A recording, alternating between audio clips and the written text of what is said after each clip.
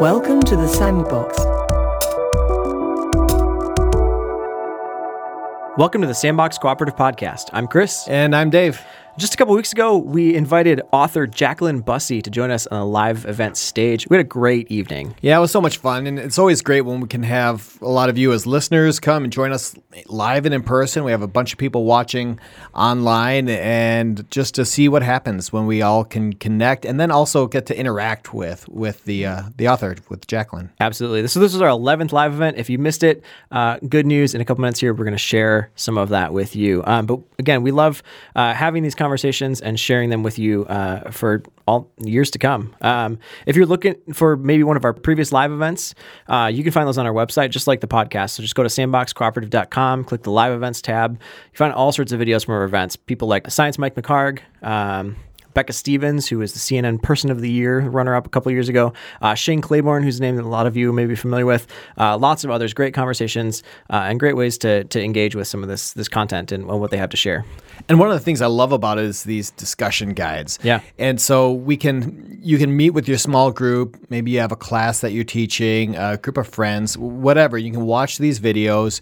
We'll give you the questions just to get the conversation started and see where it leads. It's a free resource that we give out, and it's a way to keep these conversations alive and moving long after we're done with these events. Absolutely. A lot of times there's just conversations that are hard to have, and that's kind of one of the things we hope we can do with these, is spark some conversation in a way that's healthy and helps us learn from each other. Yeah, for sure. But for today, this is the audio recording of our live event that we did with Dr. Jacqueline Bussey. She's the author of Love Without Limits, Jesus' Radical Vision for Love with No Exceptions. Just as a note, toward the end of her talk, Jacqueline references an image that you can't see because this is an audio recording, but it's an image of her with a piece of duct tape over her mouth, and it's scrawled across that duct tape is the word censored. Just wanted you to think about that image as we get started. So with that, welcome to Sandbox Live with Dr. Jacqueline Bussey. It's my honor to be able to introduce Dr. Jacqueline Bussey. She's an award-winning author, professor, theologian, and public speaker. Dr. Bussey is the director of the Forum on Faith and Life at Concordia College in Moorhead, Minnesota, where she teaches religion, theology, and interfaith studies.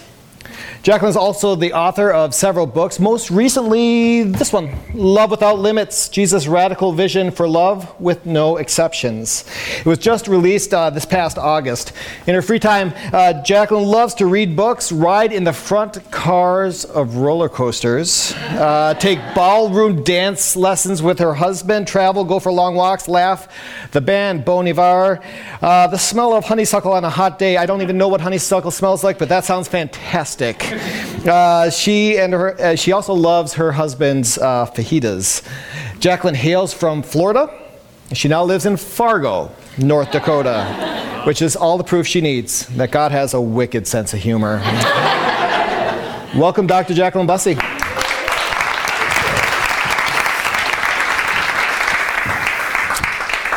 Okay, well, thank you so much, Dave, for that wonderful introduction, and thank you to the Sandbox Cooperative for having me out tonight, and most of all, thanks to those listening, and thank you to you beautiful humans who gave up your Sunday night to be here. So it means a lot to me. So I look forward to the conversation that we're going to have together, so be thinking of questions you want to talk to me about. My book has a very interesting backstory. It's a backstory from censorship to redemption, so I look forward to talking to you about that. But rather than me just telling you what the book is about, I thought that I would do a reading, if that's okay, with everyone. Do a short reading of the very first chapter of the book, which is about my first love. Do you remember your first love, what it taught you? Mine was my very first lesson in a love without limits, and I was never the same. My first love was Gus Tate, whose swing set loosely separated my unfenced backyard from his in Peachtree City, Georgia. I was 6 years old. Gus was 4. I was a girl. He was a boy. I was Lutheran. He was Catholic. I went to school. Gus stayed home. On the block, the kids teased, "Ew, he's too little to play with." And at church, they said, "Ew, his church is bad and teaches the wrong stuff." And for these silly reasons, everyone said Gus and I couldn't be best friends. But thankfully, we never let that stop us. Gus and I spent hours together every day. Our shared love for SpaghettiOs, playing outside, and the book Bedknobs and Broomsticks, drowning out all the voices that tried to keep us apart. Gus's dad worked for a big company in Atlanta. He always left the house early, so we didn't see him much, just like my dad.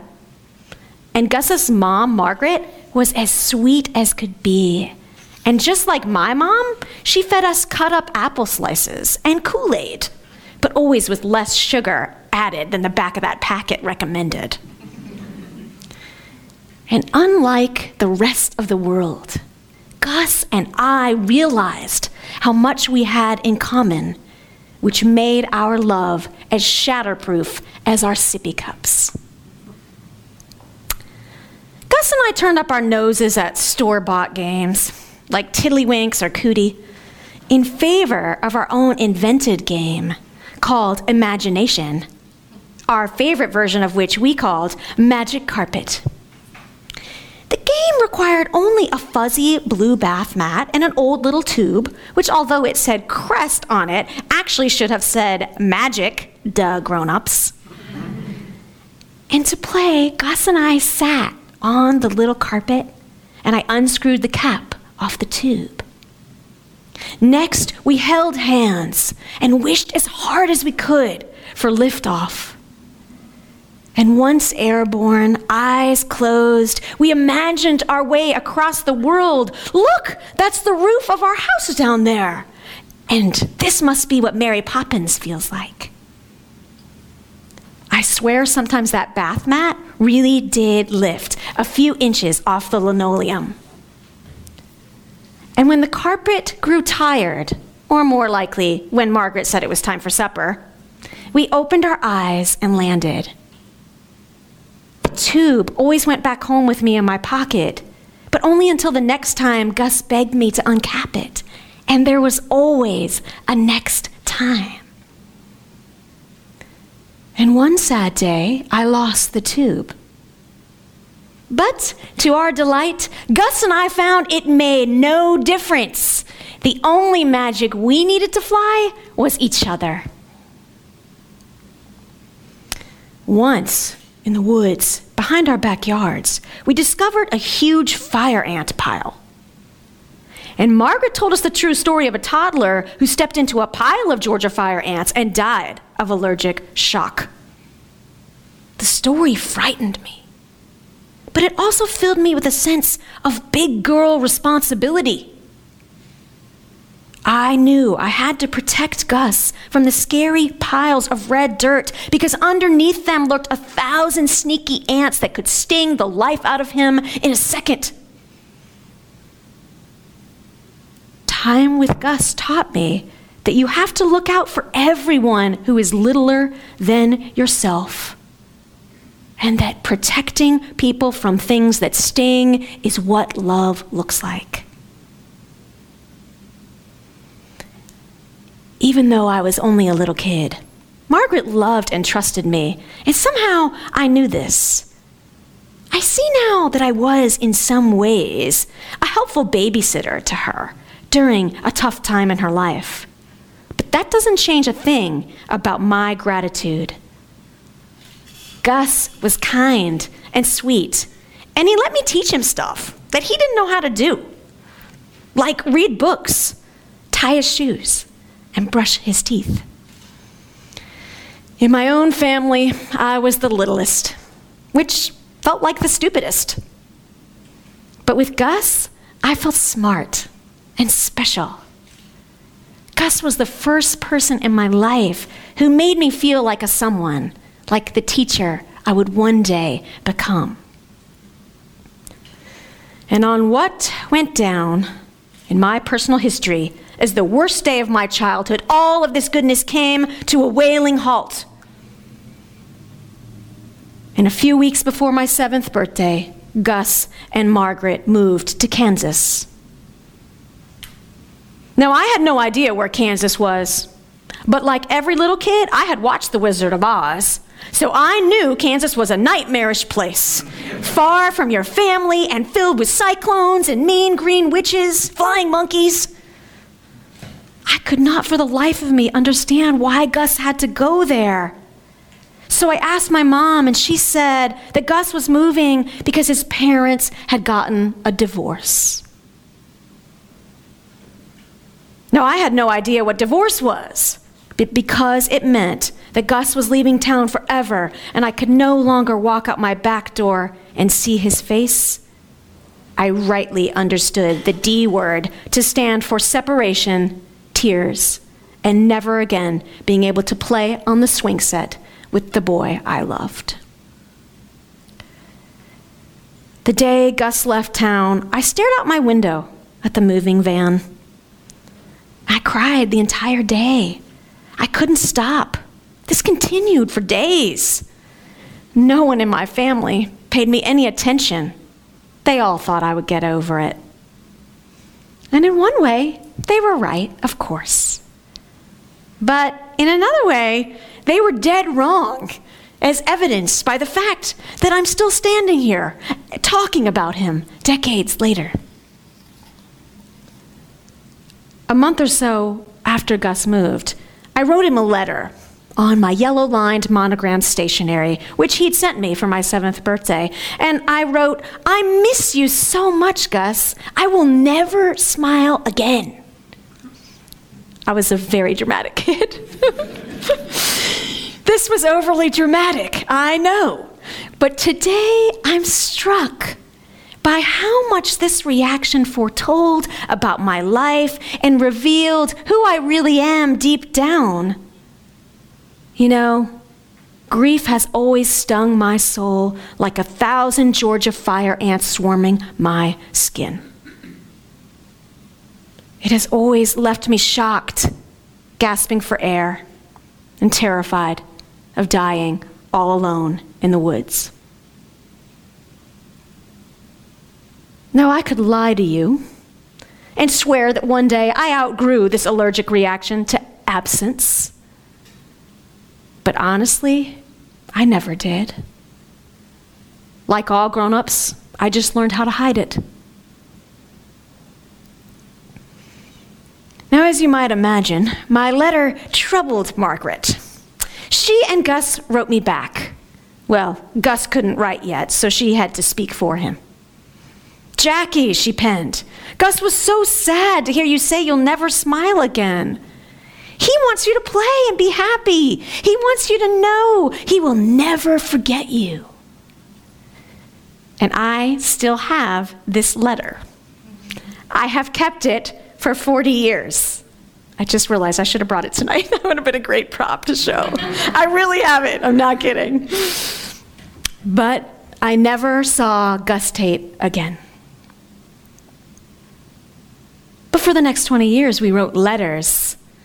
Each year, I sent him my school picture with my red-headed curly hair and my pale freckled face, smiling at him from across the miles, proof that I'd broken my grim promise. And Gus sent me drawings, Valentine's, a notice of his first communion, school pictures. I grew up with pictures of Gus all around me, on my bedroom desk. And I was told Gus grew up with pictures of me on his fridge. I always felt better when I heard this, because my greatest fear was that Gus would forget me. And the saddest thing I could imagine was standing in my backyard all alone, the only one left holding the memory of how marvelous it felt to make liftoff. As sometimes happens with time, the letters trickled to a slow drip, then stopped altogether. The very last thing Gus ever sent me in the early 90s was his wedding photo. Gus stood outside on the grass in front of some lush green trees, and he wore a tuxedo, and I was struck by how much he looked like his dad. However, what took my breath away in the photo was not Gus's face, but the face of his bride. She had red, curly hair and freckles all over her pale skin.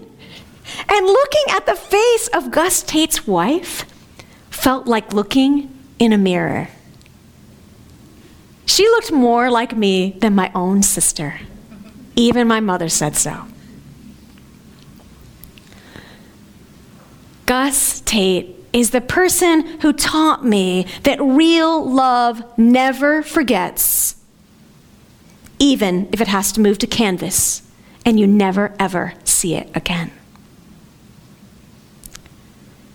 Gus Tate is the person who taught me that real love hurts you, but it can also heal you. Our first love teaches you the power of certain things: magic, flight, stings, separation, words. And if you're one of the lucky ones, you'll never forget its lessons. I am lucky. I never forgot. At age 6, I could never have known how divided our world and even our own nation and neighborhoods would one day become, how sad and severed. I could never have imagined the countless times I would hear someone say or act as if certain groups of thems or certain kinds of theys must never be loved or befriended because they are too different. I could never have foreseen how many times my heart would return to the memory of my minutes with little Gus Tate, and how, because of him and our magic, to this day, I distrust voices that claim it's wrong or dangerous or unfaithful to love someone because they are not one of us. I could never have fathomed the gratitude my grown-up self would still carry today for my childhood friend. For Gus Tate was the one who taught me to tear down the foolish fences this world tries to construct in our backyards. He was the one who taught me, sure, differences and distance, they matter. But everyone, yes, everyone wants to fly. This is a book about love's legacy, about the likely and unlikely people, places, and things that have, in my years on earth, showed me how to love with a radical love. Always be ready to give an accounting of the hope that is within you. 1 Peter 3:15. This book is my heart on the page, giving you an accounting of the love that lives within me. This is a book about love, love without limits, about the kind of outlandish love that outfoxes death, difference, and distance, about all the people and places and things that you're taught not to love, and why loving them anyway might just save your life, as well as stop the madness that currently passes for our daily news headlines. This is a book about a love so strong-legged, its leap crosses canyons. About a love so long-armed, its embrace makes room for you and for all your hidden grief too. It's about a challenge to widen love's wingspan or die trying. This is not a book about the tiny love fear teaches us to follow, fit for ants.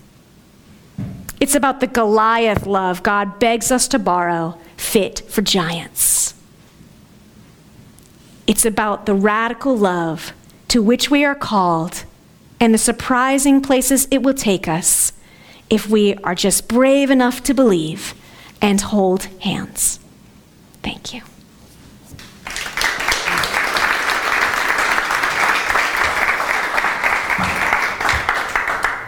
Well, thanks, Jacqueline, for sharing the first chapter of your book. And we've had some conversations kind of leading up to this, and you described this book as being a book with a story, with a background. Could you share about that? I can. Yeah, it's actually kind of an unfortunate backstory, but it has a great ending, as you can tell by the fact the book exists. So basically what happened was, this was a book that was written entirely during the election year.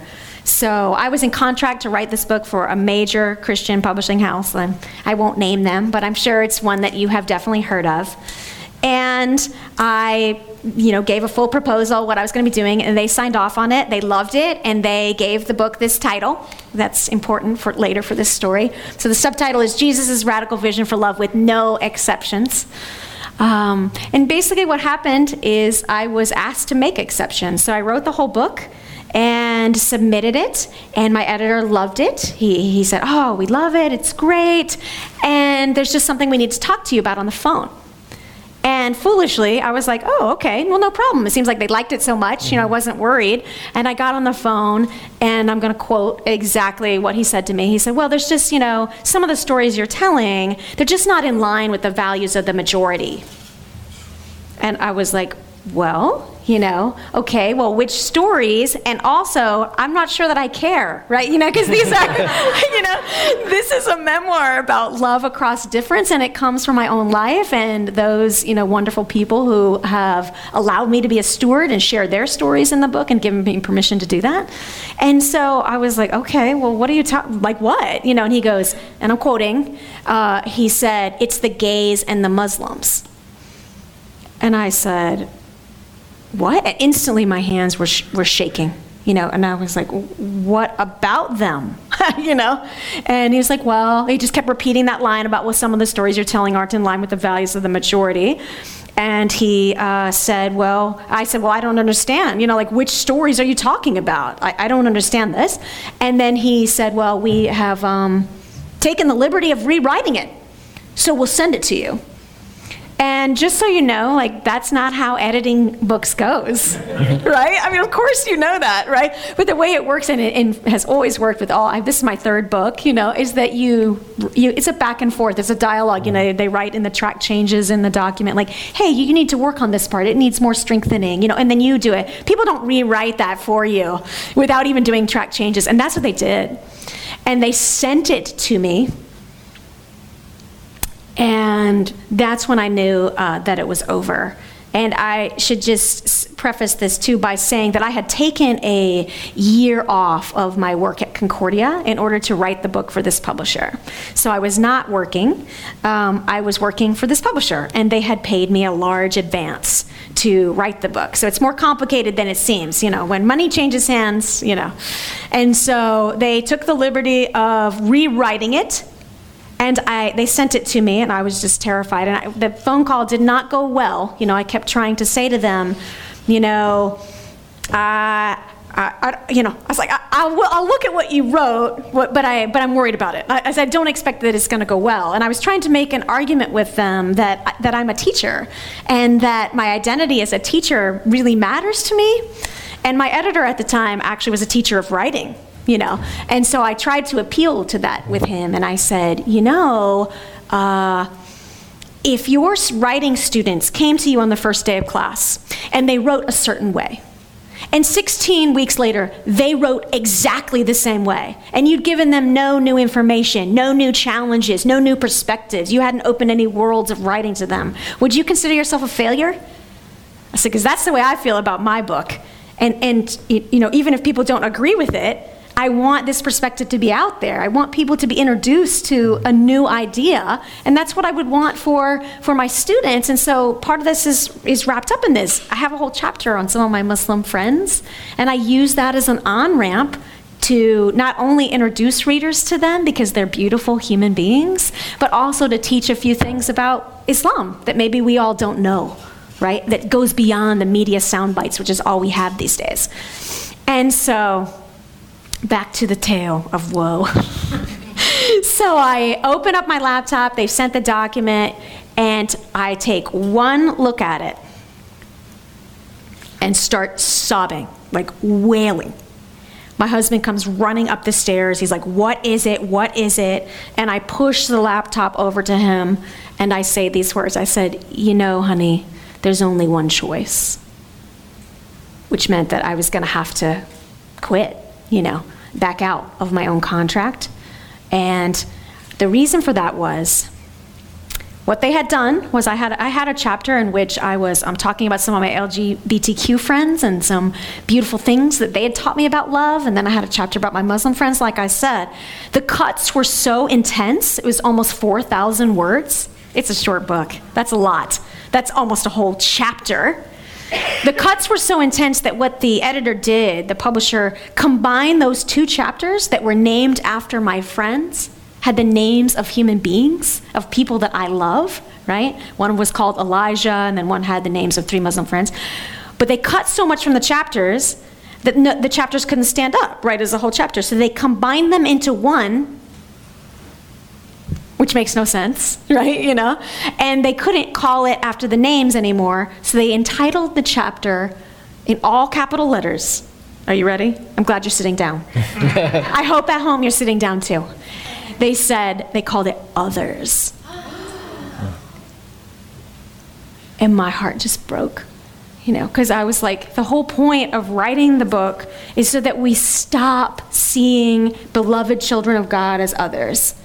And that's why I cried, and that's why I pushed the laptop to my husband, and I said, there's only one choice. And it's proof that he's an amazing spouse, because he took one look at it, just that one line, that new title of the chapter, and he's like, yeah, there's only one choice. So. And then what? I'm like. I know, exactly. So this is where I get in a lot of trouble, right? Because I told, I said, I said to my agent, I said, you have to tell them that I'm not going to do it. Yeah. And you can also tell them one of my favorite quotes from the philosopher Cornel West. I don't know if you know him, but he came to MSUM, and my students and I from Concordia, we walked over and we listened to him. And we were completely inspired. And one of the things that we all gave him a standing ovation for was he'd said this sentence. He said, what the world needs more of are people who are not for sale. And I had quoted that, and my students were like, I love that quote, and then it's interesting, watch out what you love, because someday the universe might test you on it, because that's what happened to me.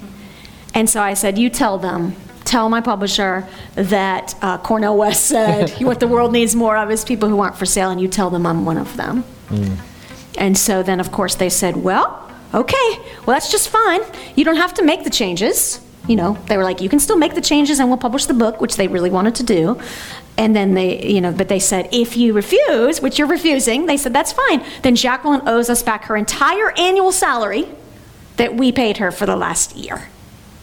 Because we own the rights to the book, because we paid her to write it.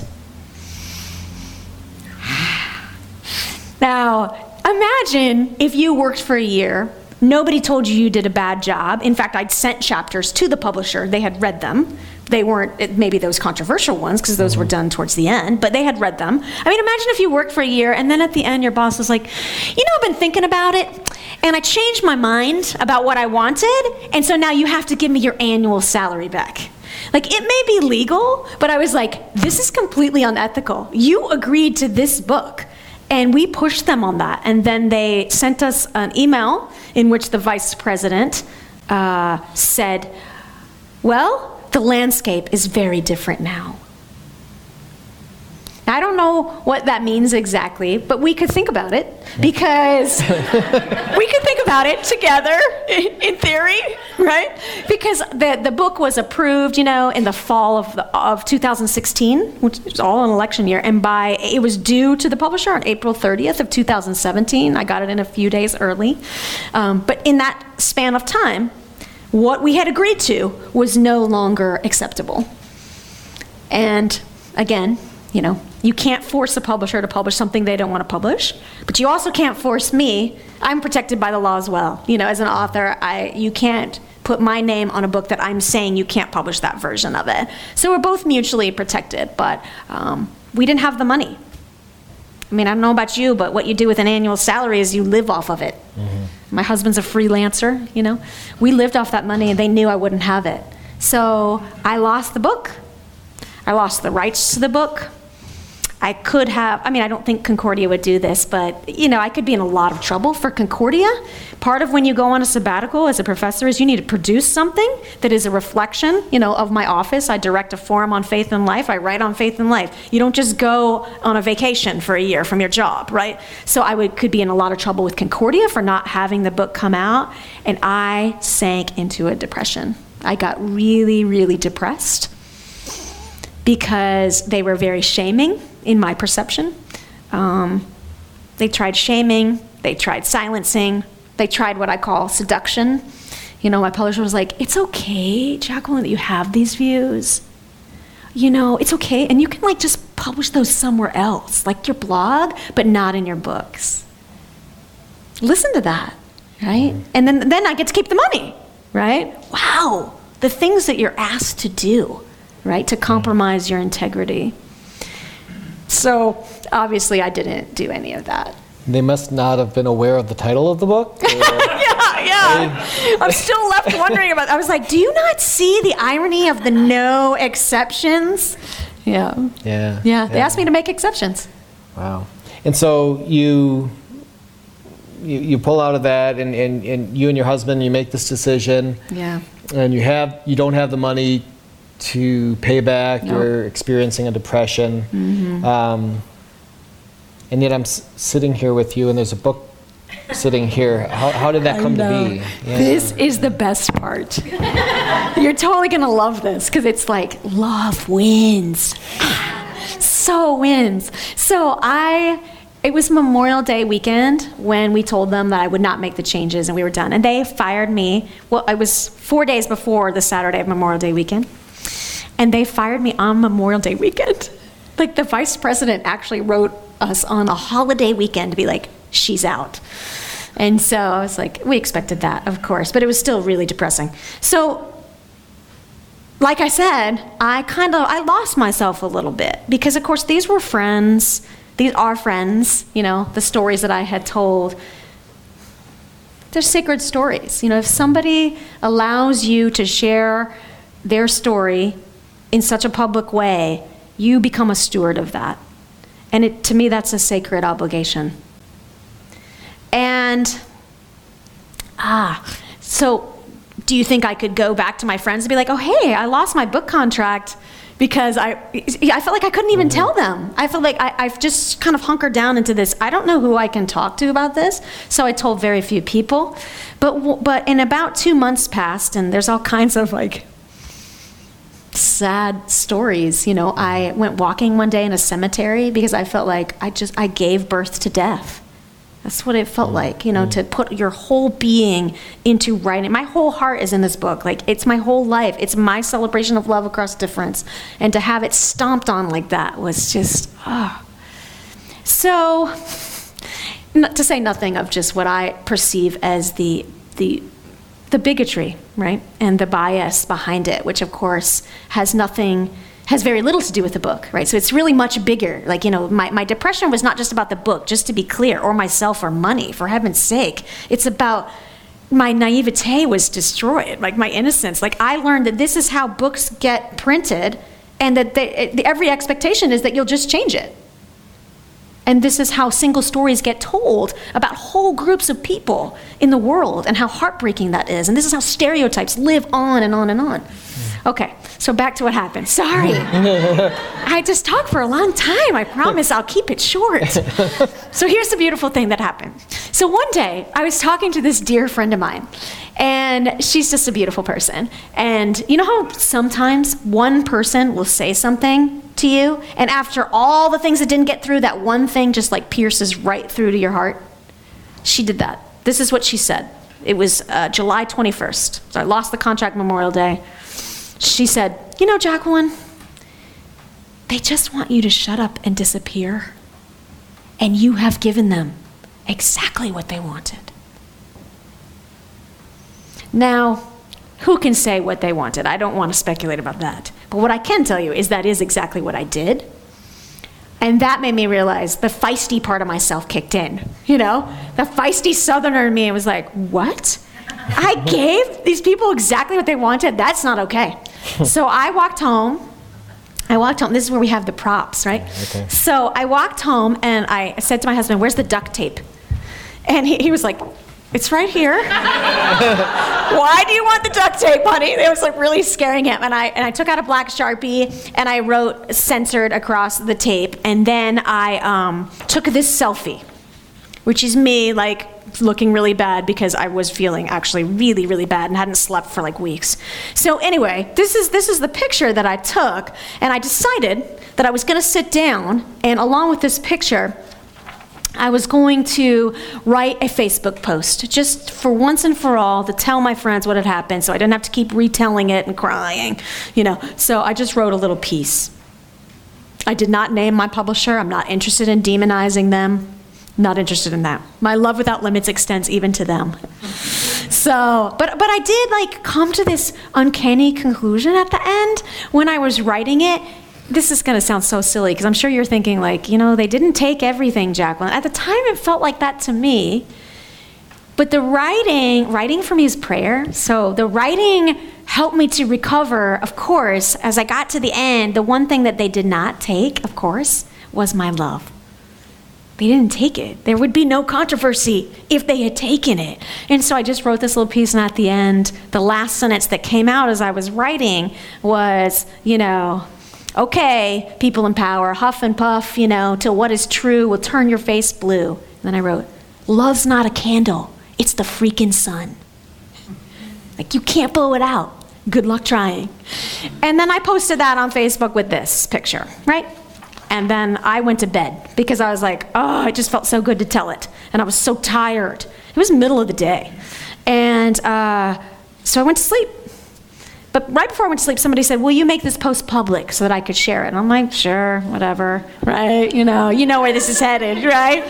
And so while I'm resting, the post goes viral. And people that I did not even know started tagging the CEOs of other publishing houses. And this amazing woman in California, I hope she's listening. I've never met her yet, but I can't wait to meet her. I have a speaking gig in California. I'm going to get to meet her. But she tagged the CEO of Fortress Press, which is, you know, just down the road in Minneapolis.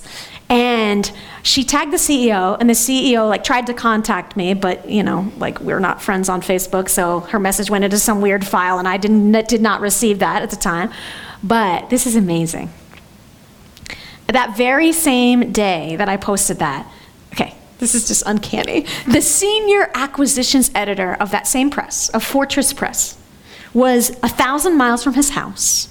And he was seated just like this, like on a stage at a writer's conference. And it was like about how to publish, how to do Christian publishing, you know, because he's an editor. And he was seated right next to all other authors and an agent. And my face appears on his phone while they're on a break, you know, with this picture. And he's like, Jacqueline Bussey, wow, I wonder who her agent is. So he turns to the agent that he's sitting next to. And he's like, do you know her? Like, do you know who Jacqueline Bussey's agent is? And it was my agent. Right? Like, right? So crazy, so beautiful, so it's like mind-blowingly beautiful. And my agent was like, what is that picture? And what has she done now? You know, but then everything's digital these days. He just right then and there, they said, do you have a book for sale? And he's like, well, we don't have it, but this other press has it if you wanted to help us buy it back. And so he sends it to him. The post had only been out for 2 hours before it reached him. And by 24 hours, like the next day by 1 o'clock, they had made an offer to help me buy it back. Yeah, a generous offer. Not the whole amount. We still lost a lot of money, my husband and I, but I like to say that's an integrity tax. That's a good reminder that integrity will cost us. And I am totally okay with that debt. So that's how the book exists now, and thanks to my new publisher. Wow. For that. Yeah. I don't know that there are a lot of books that have that intense of a story. That's I know, incredible. Right? That's incredible. Exactly. Man, I loved Jacqueline's presentation, and we were just getting warmed up. Yeah, we really were. There was a lot of great conversation following. We'll share that in an episode here as a bonus episode, but it's a really important topic, and so that's, I think, why this conversation went as long as it did that evening. Just we really need to learn how to, I think, really love and care for one another, and yet be able to disagree. Absolutely. I think it's one of the biggest things we could learn right now. And the crowd in-house was so quiet and just so attentive during the whole thing, but afterwards they wouldn't leave. I mean, everybody just hung out and had so much to talk about because the topic was just that important for us to interact with. So absolutely. So with that, thanks for listening to the audio recording of our Sandbox Live event with Jacqueline Bussey. If you want to hear a little bit more from Jacqueline, again, check out that bonus episode, the Jacqueline Bussey Q&A, and it's a recording of the conversation that we had with Jacqueline following her presentation. So thanks for listening. We'll see you next time. Bye. Please watch your step as you exit the sandbox.